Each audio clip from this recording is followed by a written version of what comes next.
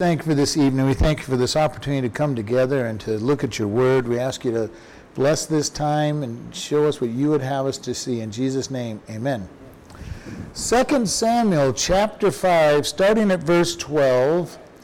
Our previous section that we looked at, we saw David bringing the Ark of the Covenant into Jerusalem. Didn't quite make it. There's a party atmosphere going on. They're singing, they're dancing. And we have Uzzah reach out and try to steady the ark that's on a cart where it doesn't belong. And Uzzah dies, and David gets afraid of God and leaves it. Chapter 6. Huh? Chapter 6, sorry. We'll make that correction. Chapter 6, verse 12. That's what I get for looking at the wrong chapter heading. All right. Chapter 5. That's okay. We're supposed to be in chapter 6. So, chapter 6, verse 12.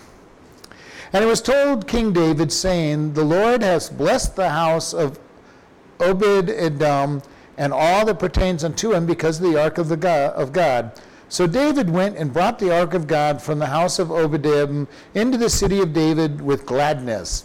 And it was so that when they that bare the ark of the Lord had gone 6 paces, he sacrificed oxen and fatlings. And David danced before the Lord with all his might, and David was girded in a linen ephod. So David and all the house of Israel brought up the ark of the Lord with shouting and with a sound of the trumpet.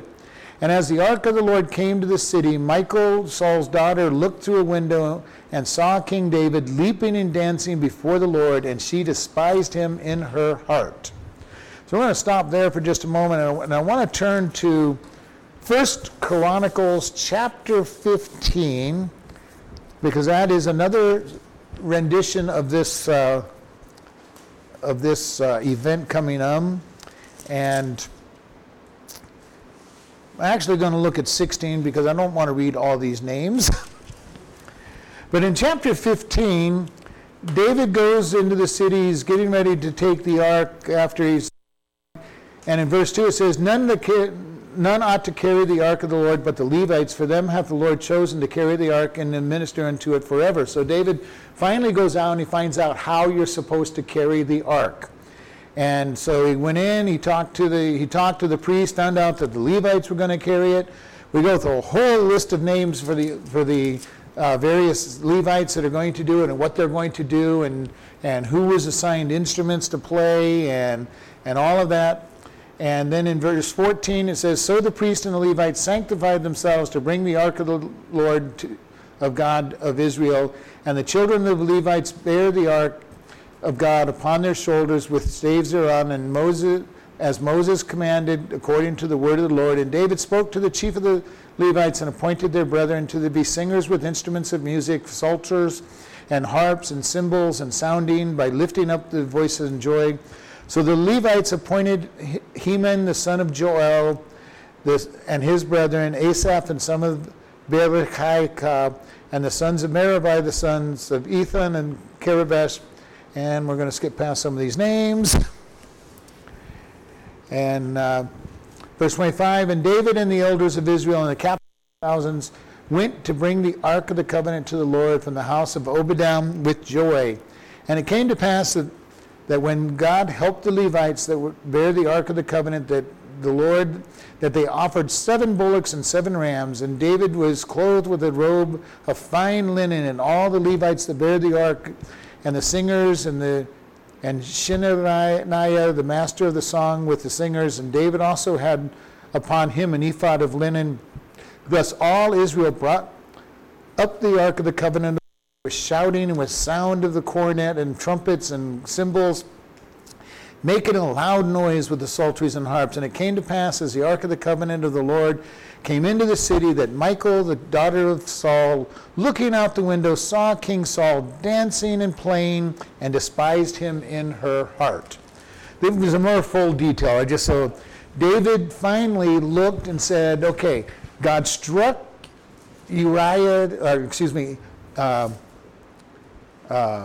what's his name? Abinadab. No. Uzzah. Struck Uzzah dead. I knew Uriah wasn't the right name.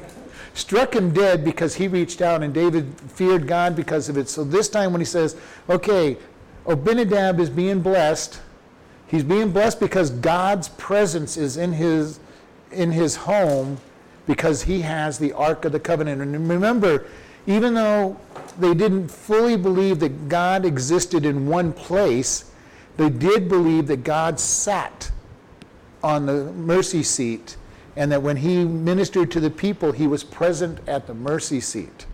Now, this is kind of a very strange thing, because they understood that God was everywhere, omnipresent. But yet at the same time, they had this picture of God sitting in the temple on the mercy seat.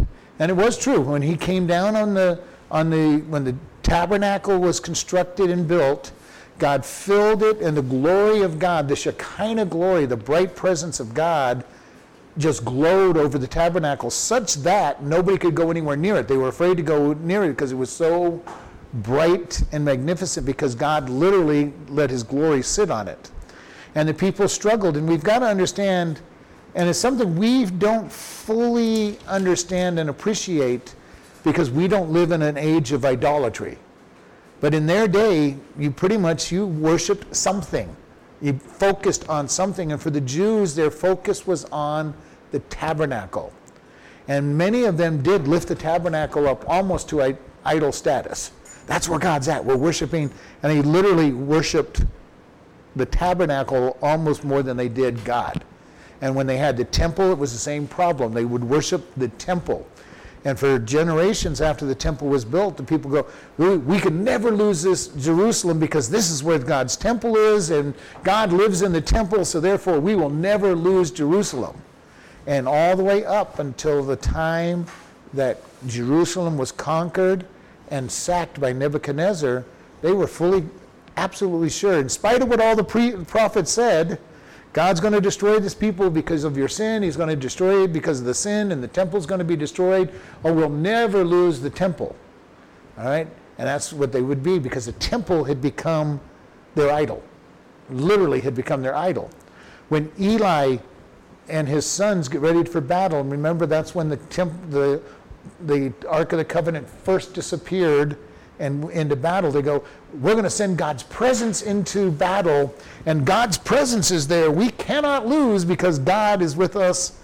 And the ark was looked at as a magic emblem in one sense. We're going to send the presence of God in, and because his presence is here, we cannot lose the battle. And this is something that we need to be very careful. I've seen Christians even elevate the Word of God, the literal Word of God, the Bible, to that point where it becomes an idol. All right? What do you do with an old Bible? Nope, can't destroy it, can't throw it away. I mean, it's falling apart, the pages are falling out, but can't get rid of it because it is the book itself, not the words on the page, but the book itself becomes an idol. Well, that's a different story altogether. I understand that one. Not wanting to get rid of them because the notes in it is one thing. But to say the book itself is what's important is very dangerous, and you're really bordering on idolatry. All right? And I've seen that happen with sanctuaries and churches. People, this is God's house, and I understand what they mean by that, but they take it so far that, got to be very careful what we do there. And we'd never want to raise the stuff that God gives us to this idolatry status. And in this case, they're really dangerously close to that. All right, but they're happy. God is returning to where he's supposed to be. Okay, and God was always there, but the Ark of the Covenant is supposed to be in the tabernacle, in the Holy of Holies, and it's supposed to be unseen by the people. Once a year, one person gets to see the Ark of the Covenant and the mercy seat, and that's the high priest when he puts the blood of Rosh Hashanah, the blood of the sacrifice for atonement of sins, on the mercy seat. That's different than the burning of incense? Very different. The burning of incense happened in the holy place. In the holy place, they went every day to minister. And that would be where the showbread was kept, the menorah was kept there, and the incense altar was in there. and they ministered to there. They had to refill the menorah and the incense altar every day with fresh oil. But once a year, they would go in behind the curtain, and the blood of the sacrifice for the forgiveness of sin was placed upon the mercy seat. And so that was done once a year. Jesus, when he died, then performed the office of high priest, because he went before the Father with his blood and presented it to the Father in heaven and said, here is my blood shed for the sin of people, for the world, and put his blood on the mercy seat in heaven. The real mercy seat, not the copy. And so this is why he told Mary not to touch him before the resurrection. He says, I have not yet completed my task. She wanted to hug him and hold him and keep him. And he goes, no, because the high priest was not to be touched until he had performed his sacrifice. And then he was able to come back and be touched afterwards, because he was the high priest at that point. And this is what Peter tells us. We have a high priest who is, we don't have a high priest who's not touched by our infirmity, because Jesus is our high priest. He's also a king. All right, so he's king, high priest, and judge. So he brings all the aspects of ruling government together. And here we see David. He's dressed in an ephod, which is the garment of a priest. All right, now he's not offering sacrifice, but he is on the ephod, and the ephod is that linen garment that is carried on there. So they go, and David, and the reason I read, in Chronicles is because it brings a more fuller aspect than this does. Now, huh? Oh yeah, he does sacrifice. He doesn't tell how much he sacrificed, like Chronicles did. Yeah. Well, I don't think he personally did the sacrifice. He caused to be sacrificed, because David is not authorized to sacrifice. But in this case, it was said that you sacrificed when you brought your sacrifice to the temple and the offering was made. It was your sacrifice, and you made a sacrifice even though the priests are the ones that actually did the work. Your hands would be placed on it and all that aspect. So here we see David's told that it happened, and then it says David went and brought the ark of the house, and then as we read in Chronicles, he did it right this time. He went to the priest and said, okay, how are we supposed to carry this? And I think in the back of his mind, he knew that he probably remembered some of the stories. And one of the things we've got to understand about that time frame was Bibles were not proliferated as they are today. With the printing press and all the stuff we have, everybody has a Bible. Under the Jewish mentality, and this is part of where the Catholics got their idea that the Bibles were not to be handed to everybody. It was for the priest to read, and not for everybody to read. The Jewish family, would write a copy of the scriptures, and it was kept at the temple. And they did pretty much what the Catholics did. They would write little excerpts out of it and send it out to be taught by the Levites, and the Levites would study, and they would carry these excerpts out. Now, the only other person who was ever supposed to have a copy of the Bible directly given to them was the king. And in the Pentateuch, it said that when there was a king, the king was to write out his own copy of the Bible and keep it. Now, there were no provisions against making copies of the Bible, okay? There were no provisions against it. But in practice, they didn't make copies of the Bible.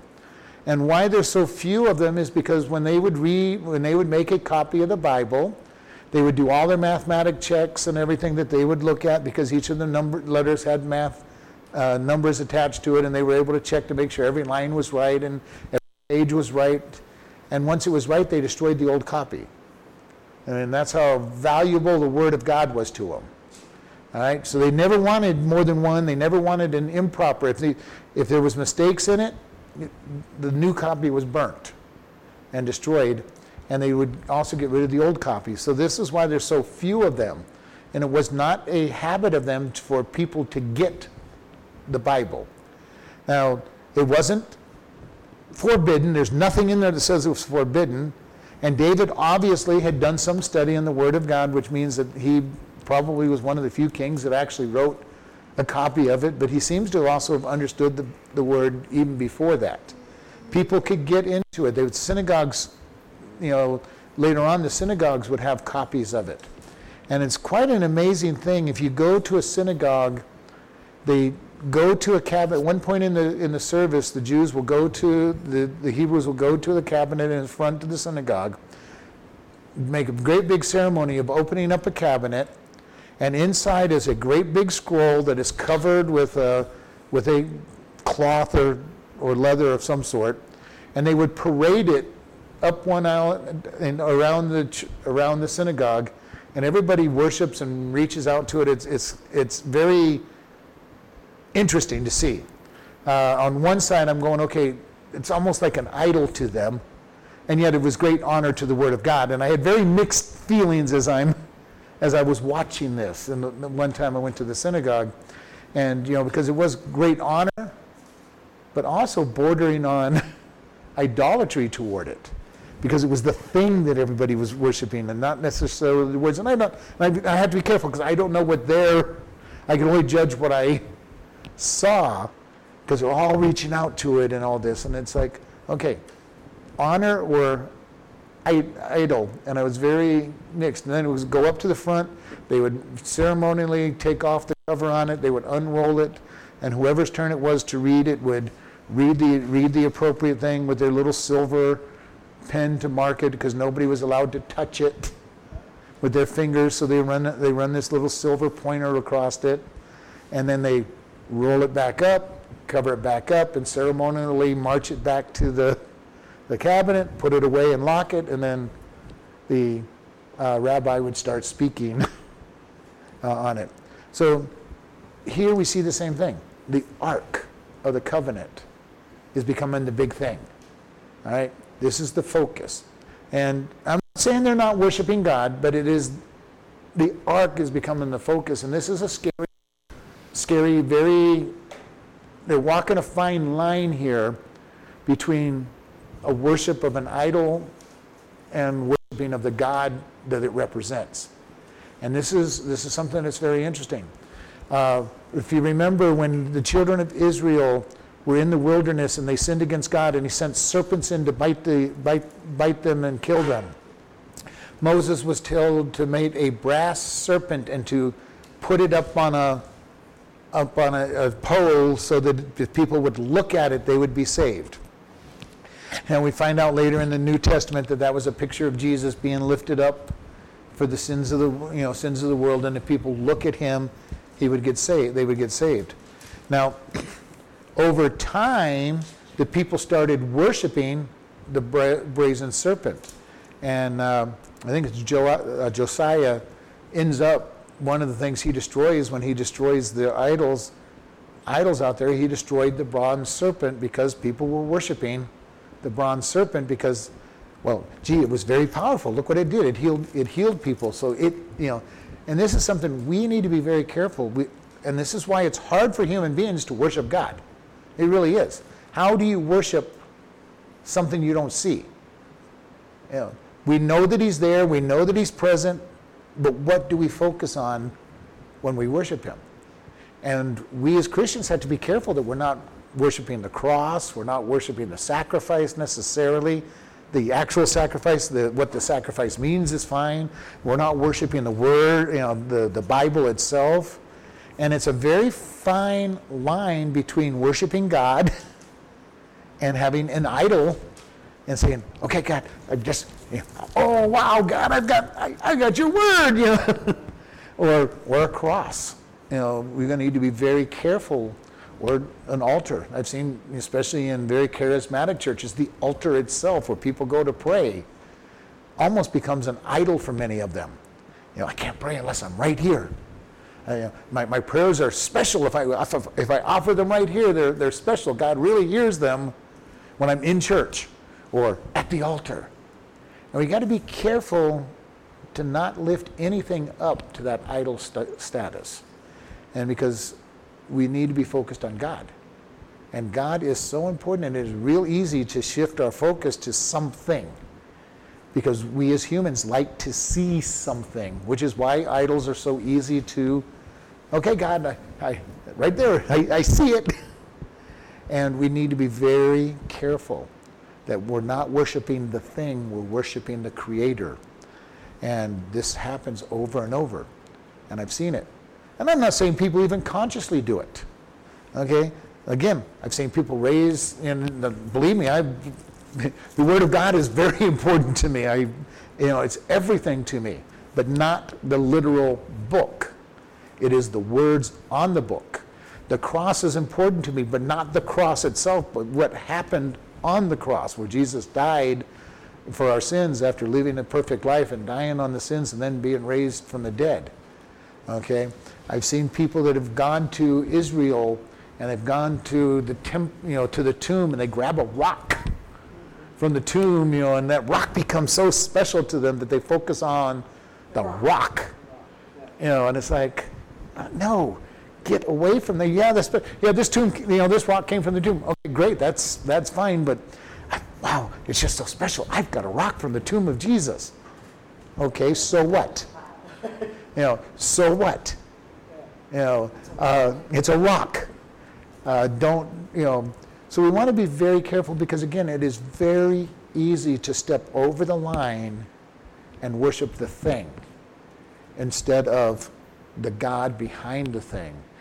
And it really is because we as humans want that. We want to see something. It's much easier to worship what we see and what we can hear. And we want to be very careful about this. And then it says, and when they had gone 6 paces in verse 13 of 2 Samuel, that they had gone, he offered sacrifice of oxen and fatlings, and we read in Chronicles that was 7 of each. So you got to picture this. Every 6 steps, they have to put either they have to just stand there with it on their shoulders while they offer 14 animals. So they did it every 6 steps, not just... According to here, Wow. according to this, every 6 paces. That's a lot of dead animals. Well, it's a big deal. It's a big deal, and we see this oftentimes. Solomon's going to offer, a bunch of animals when the tabernacle and the temple gets built. But you're right. And this is something you want to be aware of. The Jews are wanting the temple to be reestablished and the blood to flow, which is so hard for anybody in our day and age to even fathom.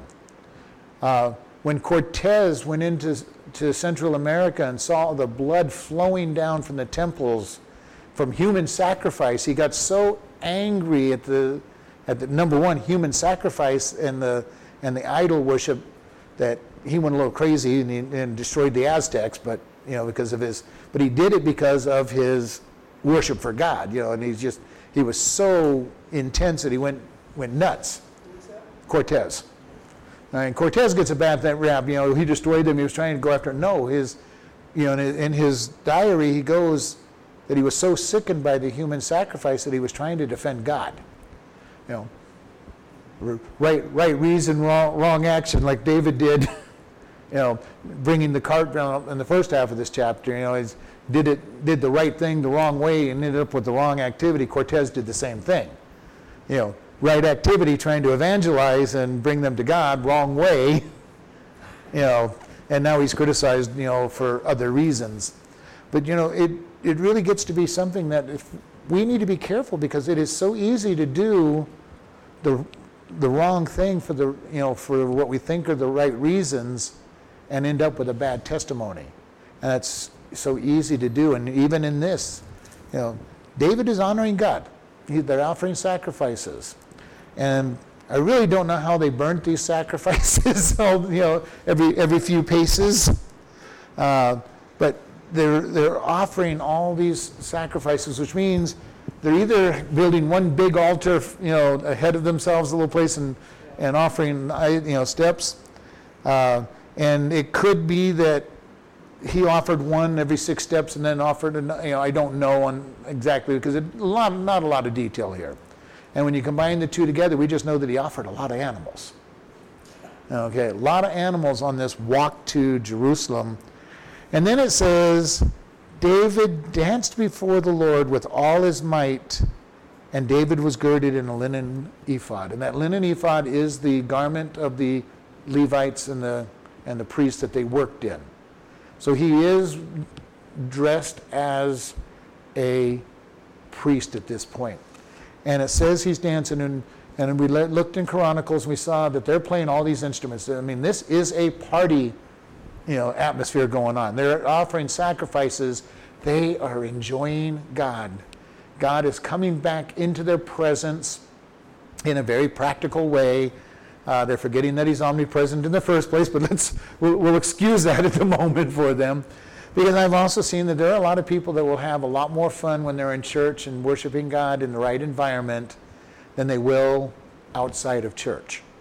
And this is something that really we need to be careful of. We need to enjoy God. We need to enjoy God wherever we're at. And I do understand there's a different feeling. When I'm in church with other Christians, there is a different experience because we are with each other, we're able to encourage one another, and there's a lot more freedom. But I'm going to sing to God, I'm going to enjoy God no matter where I'm at. But I understand, there is a focus. When you're in church, when you're with others, there is a focus. So I don't want to be too dogmatic there, but we can also raise that up to an idol. Because I've seen people that, it's so wonderful, I'm here worshiping God. Well, how much time are you spending worshiping God elsewhere? Okay, and they're having a great time, and David is dancing, and he's worshiping God. He is worshiping God with all his strength. And this dancing literally is ecstatic whirling and twirling around. I mean, he might have been in an athletic event the way he's talking, the way it's described. He's spinning and twirling and all these things, and he's enjoying just worshiping God. And I think it's important for us to understand, and this is why I say so often, as long as somebody's worshiping God, I really don't care what they're doing. Now, if they're trying to draw attention to themselves, and you can tell when somebody's just trying to draw attention to themselves and when they're really, truly worshiping. If they're worshiping, have fun. It takes us to that movie we saw the first one, where he's running around the church, and that's, our church isn't designed there. You're not going to run around our church, it's not going to happen. But if somebody's jumping up and down and worshiping God, that's fine. I'm not going to have any problem with it. And David is just, he's really going to it. Okay? And then we see here in verse 15, so David and all the house of Israel brought the ark of the Lord with shouting and with the sound of the trumpet, and here it leaves out all the other instruments. And so some people would then tell you, well, see, there's a contradiction between these. No, this one just doesn't go into the full detail of everything. This is just a quick summary, because this one doesn't tell why David went to, got the priest and how many priests and how many people are here. This is just a quick summary. It's not a contradiction. There's no contradiction there. It's just, it was relevant to the story, the summary. All right? And so he's bringing it, and Israel is there, and you can picture the parade. This is a big parade going on with singing and dancing and music and celebrations. And then in verse 16, and as the ark of the Lord came into the city of David, Michal, Saul's daughter, looked through the window and saw King David leaping and dancing before the Lord, and she despised him or regarded him with contempt. Now this is kind of an interesting statement, because Michal looks through the window, and we know that she loved David because she was very happy to be his wife and encouraged it. She looks out and she sees her husband, the king, acting very undignified in her mind. He is not regal. He is not playing the king. And in her mind, that's a big deal. Okay? What do we have in our biggest criticism in our country right now? Our president is not acting presidential half the time. Now, whether that's right or wrong is not what my point, but the same accusation is being leveled at him as Michal levels at King David. Well, David, where's your royal garments? Where's your crown? and David is worshiping the King of the universe, the God of the universe, the King of the universe, and enjoying it, and humbling himself in front of the King of the universe, and all she sees is, and we're going to see deeper as we get into this chapter what she sees, but her father was Saul, the first king. And Saul had a very humble beginning, but he got very arrogant toward the end and didn't want to lose. In Saul's life, he would never be out there jumping around and in an ephod and just worshiping God, because he was much too important to do all of this. Yeah, well, he had his fits too, but that's a different story altogether. But she looked at it and said, my dad was regal. My dad would never come out and do this. David, what kind of man are you out there, in an ephod, just a linen garment, jumping around and drawing attention to yourself? You are being very undignified, David, and it's a problem for her. And you're right. It embarrassed her. David, you're not being very regal, and you're making me look bad because I am your wife. Saul's daughter, your wife, and you're drawing attention to yourself, and how do you think that makes me feel? And that's kind of a good point I hadn't really thought about. How do you think I feel? If you're so undignified, what are people going to think about me? And this is where we really get in trouble, is when we start thinking about, when we start putting the me and the I in there, we've got a problem. And Michal is right there. She somehow is feeling that she's being made undignified by what David is doing as he worships God. Again, we go back to our movie. The family was feeling that they were being embarrassed because of his way he worshipped God. And it's really easy to do. I've seen it over and over where somebody just feels that they get embarrassed by somebody else's worship, and it's like, why? You don't feel comfortable with it? Don't do it. But don't judge them for worshiping that way. Now, if they're not worshiping, they're trying to draw attention, then we've got a whole nother issue altogether. But David's just worshiping God. And she looks out at him and says, and it says despised here, but it literally means she regarded him with contempt. Almost a hatred. How could you be doing such a thing? In verse 17, and they brought in the ark of the Lord and set it in the place in the midst of the tabernacle that David had pitched for it. And David offered burnt offerings and peace offerings before the Lord. And as soon as David had made an end of the burnt offerings and peace offerings, he blessed the people in the name of the Lord God of hosts. He dealt among the people, even among the whole multitude of Israel, as well as to the women, as well to the women as men, and to every one a cake of bread and a good piece of flesh and a flagon of wine, so that all the people departed, every one to his house. And this is wonderful. David brought the ark into Jerusalem. He had already set up the tabernacle, the tent of the tabernacle.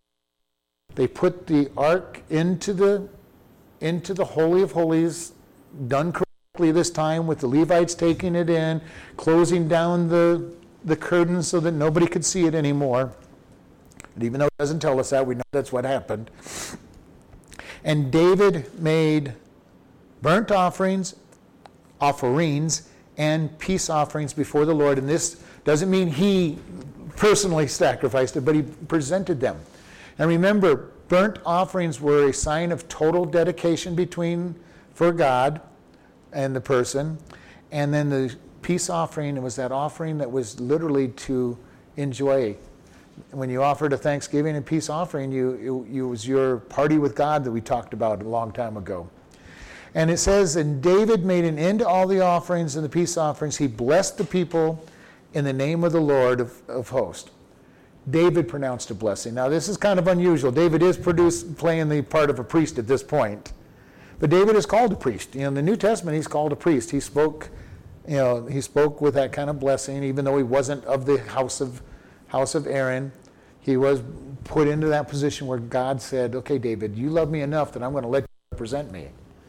And he blesses the people. And that blessing probably was the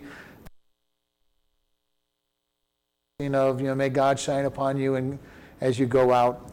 And then very interesting, it says, he dealt or assigned among the people even the whole multitude of Israel. And then this very interesting point, as well as the women and to the women as men, which means he elevated the women and gave them a portion. And this is a very unusual statement. Even in Jesus' time, this didn't happen.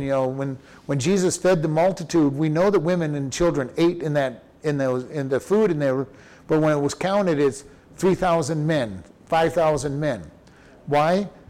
Because women were property back then. They weren't even allowed to give testimony in court, and yet David's lifting them up and saying, "Women, here, we're going to give you the same portion in this. Not even a reduced portion." And this is lifting them up because he is just so excited about what God is doing. And it says he gave to every one of them a cake of bread, and that could be figs in the way it looks at, a good piece of flesh or a big piece of meat, and a flagon of wine. So all the people departed, everyone to their house. He spent the entire day with his parade and his party attitude, and he blessed everybody. Then he goes home and gets in trouble. Well, we're going to get to that, yeah. Michael gets in trouble, but he catches it from her. But here he's saying everybody is blessed. Everybody.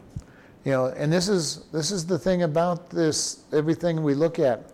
Were every single one of these people Jews? Probably not. But it says every man and to every woman. So I believe David just gave it to anybody. Anybody that wanted it was lined up and got this blessing. And we think about that. That's, how expensive was that to, thousands, tens of thousands of people, 30,000? I don't know. We don't know how big this was, but that's a lot of food being distributed. And David's just generous and says, just give it to everybody. Feed them. We're going to slaughter off a whole bunch of cows and a bunch of bulls, and we're going to feed the whole multitude. And I love the way that it even notes, and women got it as well. This is when God blesses, all receive the blessing. And this is why it's so important. Even in the New Testament, we see that God has lifted up women. Jesus dealt with women all over the place, and that was very unusual. The testimony of his resurrection went first to a woman, which is one of the things that tell us that it's a true story, because if it was a false story that the disciples were writing and they were trying to impress people, it would have been one of them that got the news immediately about Jesus being resurrected, because the woman couldn't give testimony. It would have made no sense if it was a false story for them to say, Mary saw him first. That would not have been part of the story if it was false. If they were trying to impress people, it would have been, one of us were the first one to do it. Because people are looking at and we don't understand it. In our day and age, we really don't understand how weird that was for the woman to be the first one to see Jesus being resurrected and be the one that gives testimony. Which is why they ran real quick to make sure that it was true. Because they needed a male to verify this, because a woman wouldn't have been able to give that testimony. And here David is honoring everybody. He said, God's here, we're going to bless everybody. Here you go. Everybody's receiving this blessing. And this is David in his generous motive right now. He is just in a frame of worshiping God. Great time, worshiping God. Verse 20. Then David returned to bless his household. And Michal, the daughter of Saul, came out to meet David and said, "How glorious was the king of Israel today, who uncovered himself today in the eyes of the handmaids of his servants, as one of the vain failures shamelessly uncovers himself." And David said unto Michal, "It was before the Lord which chose me before your father and before all his house to appoint me ruler over the people people of the Lord, over Israel, therefore, will I play before the Lord. And I will yet be more vile than thus, and will be base in my own sight, and in the maid servants which you have spoken of. Of them shall I be hailed in honor. Therefore Michal, the daughter of Saul, had no children until the day of her death. So we see here, he gets home. He's been having a great time. He's been having fun. He's blessed everybody. He's been worshiping God. And Michal comes to him and says, and this is very sarcastic. It wasn't, oh, what a wonderful job you. How glorious was the king of Israel today? It was like, oh, how glorious was the king of Israel today? Who uncovered himself in the eyes of the handmaidens, his servants, and as one of the vain fellows uncovering himself. I think she's a little jealous. She's a little jealous because the women have been paying attention to her husband. He's whirling and dancing and, obviously still in the prime of his life. He's very attractive still, and he's out there worshiping God, and she gets a little jealous. He's not being regal. He's not being kingly. And as far as she's saying, nobody should see you. Nobody should have seen you like that. This is my territory and yours only. But again, they are not in that same place. Michal comes from royalty. All right. One of the other wives is from royalty, so she might have also had this, but she's not the one that criticizes him. And you've got to remember that she does like him. She is the one that volunteered to become his bride when Saul cheats David of his wife. Okay, he brings the foreskins in. He's supposed to be married to the eldest daughter, and Saul says, no, you can't have her. Michal ends up getting him, and every indication says that she loves him and David loves her. So there's actual love between them. Yeah, because she lied for him. Yeah, she lied for him. She's willing to do things for David that, so there appears to be love in their relationship. So some of it I think is jealousy.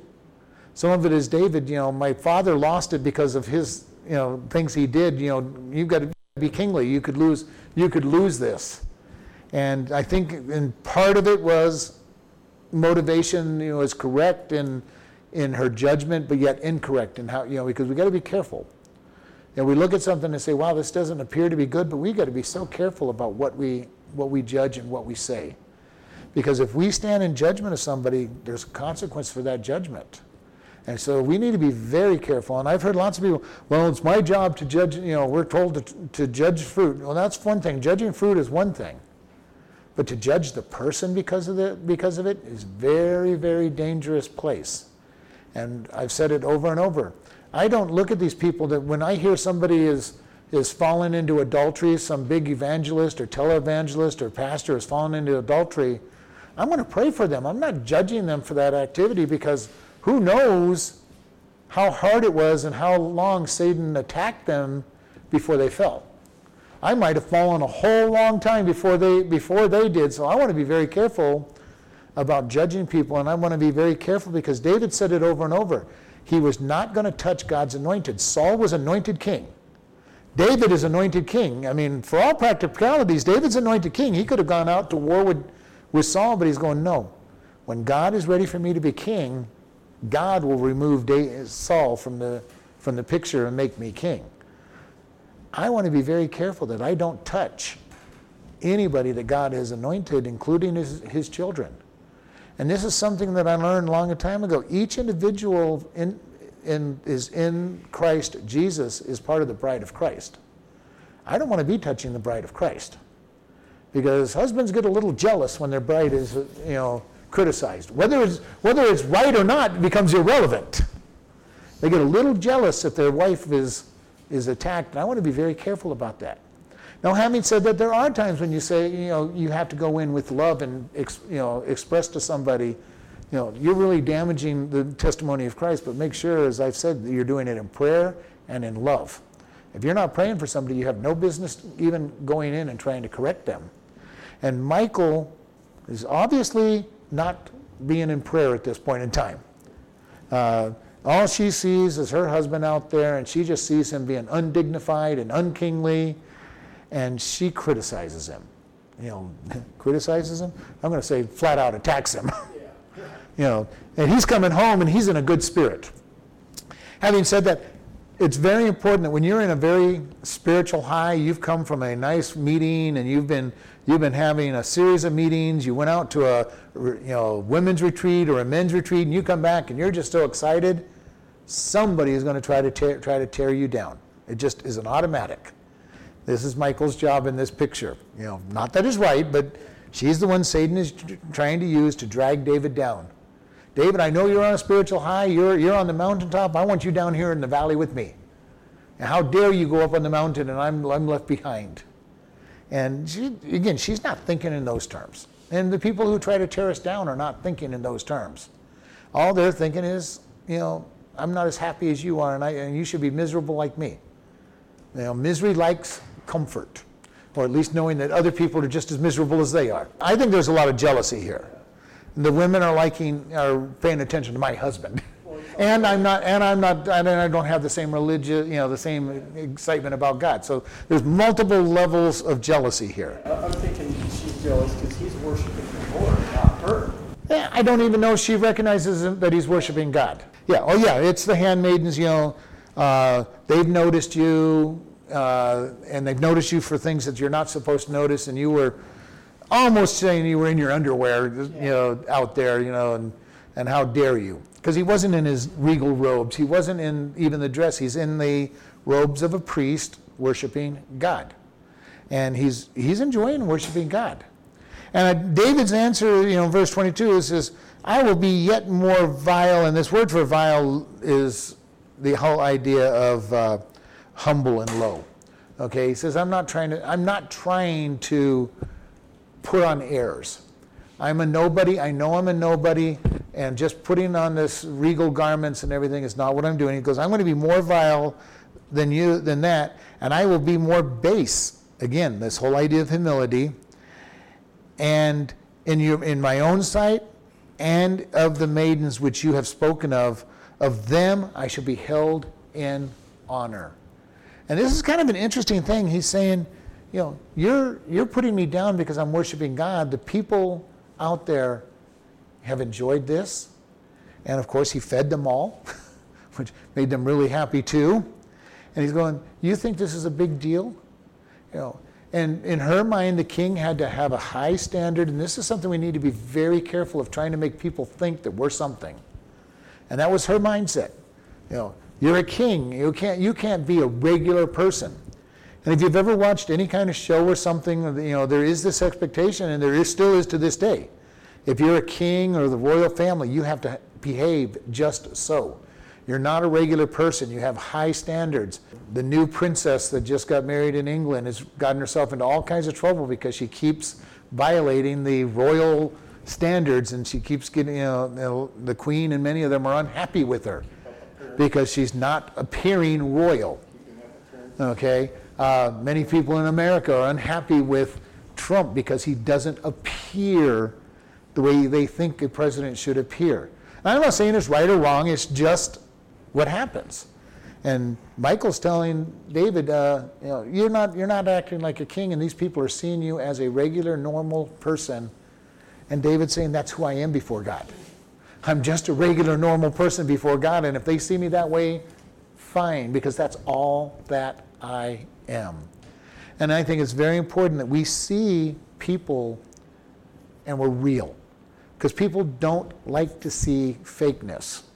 And that's part of the problem people do have with royalty even today. They know they're fake. And when we look at politicians, we know that in most part they're fake. They're putting on a false face for everybody to see. Michael wanted a false face on David. And David's saying, no, I am before God what I am, and if people see that, great. And David was a humble man most of the time.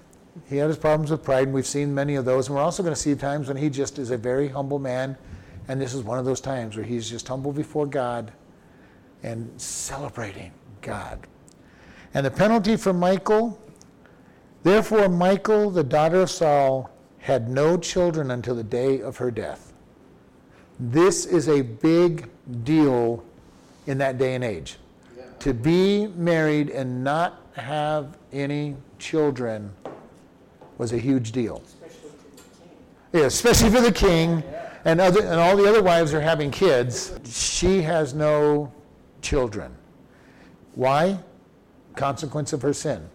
She judged David, she judged his worship, she judged everything about him, and God put a punishment upon her of no children. And this is something that I have seen this over and over. David says, don't touch God's anointed. He knew that if he killed Saul and took it on his own to take over for Saul, that there would be some kind of consequence.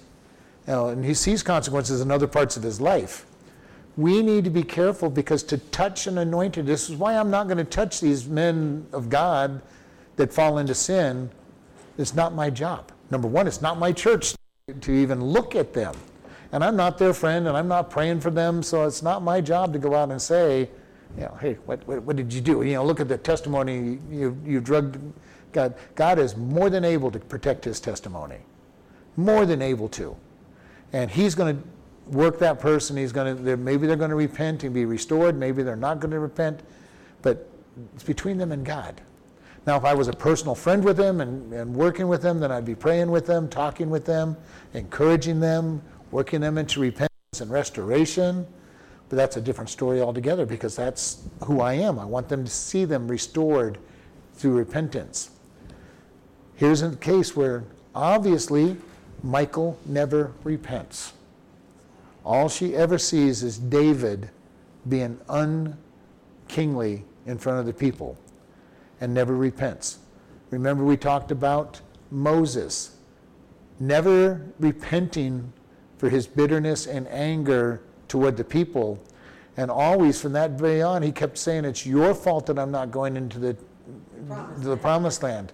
I truly believe that if he had just repented of his sin, God would have said, fine, you can go into it. But God knew that he wasn't going to repent and said, nope, you're not going into the promised land. He was acting like Michael. They're the same. Yeah. They were both the same. They touched something they're not supposed to touch, and were not repentant. God will forgive our sins because of Jesus Christ's blood on the cross. But there's a consequence for our sins still. And without repentance, there's no way that we're going to have the consequence pulled away. With repentance, we may or may not have that consequence pulled away. Without repentance, there's no way that consequence is going to be pulled away. And I've seen God do both. Paul was told, my grace is sufficient, when he kept asking for the thorn in his flesh to be removed. And we don't know what that thorn was. Okay, we don't know if it was a consequence or a sin that was besetting to him, or punishment for, having crucified, persecuted Christians. We don't know what it is. But he understood. God said, my grace is sufficient for you. Don't worry about it. But the most important thing is 1 John 1:9 says, if we confess our sins, God is faithful and just to forgive us of all unrighteousness. That is not for salvation and going to heaven. It is for our restoration of our relationship with Jesus.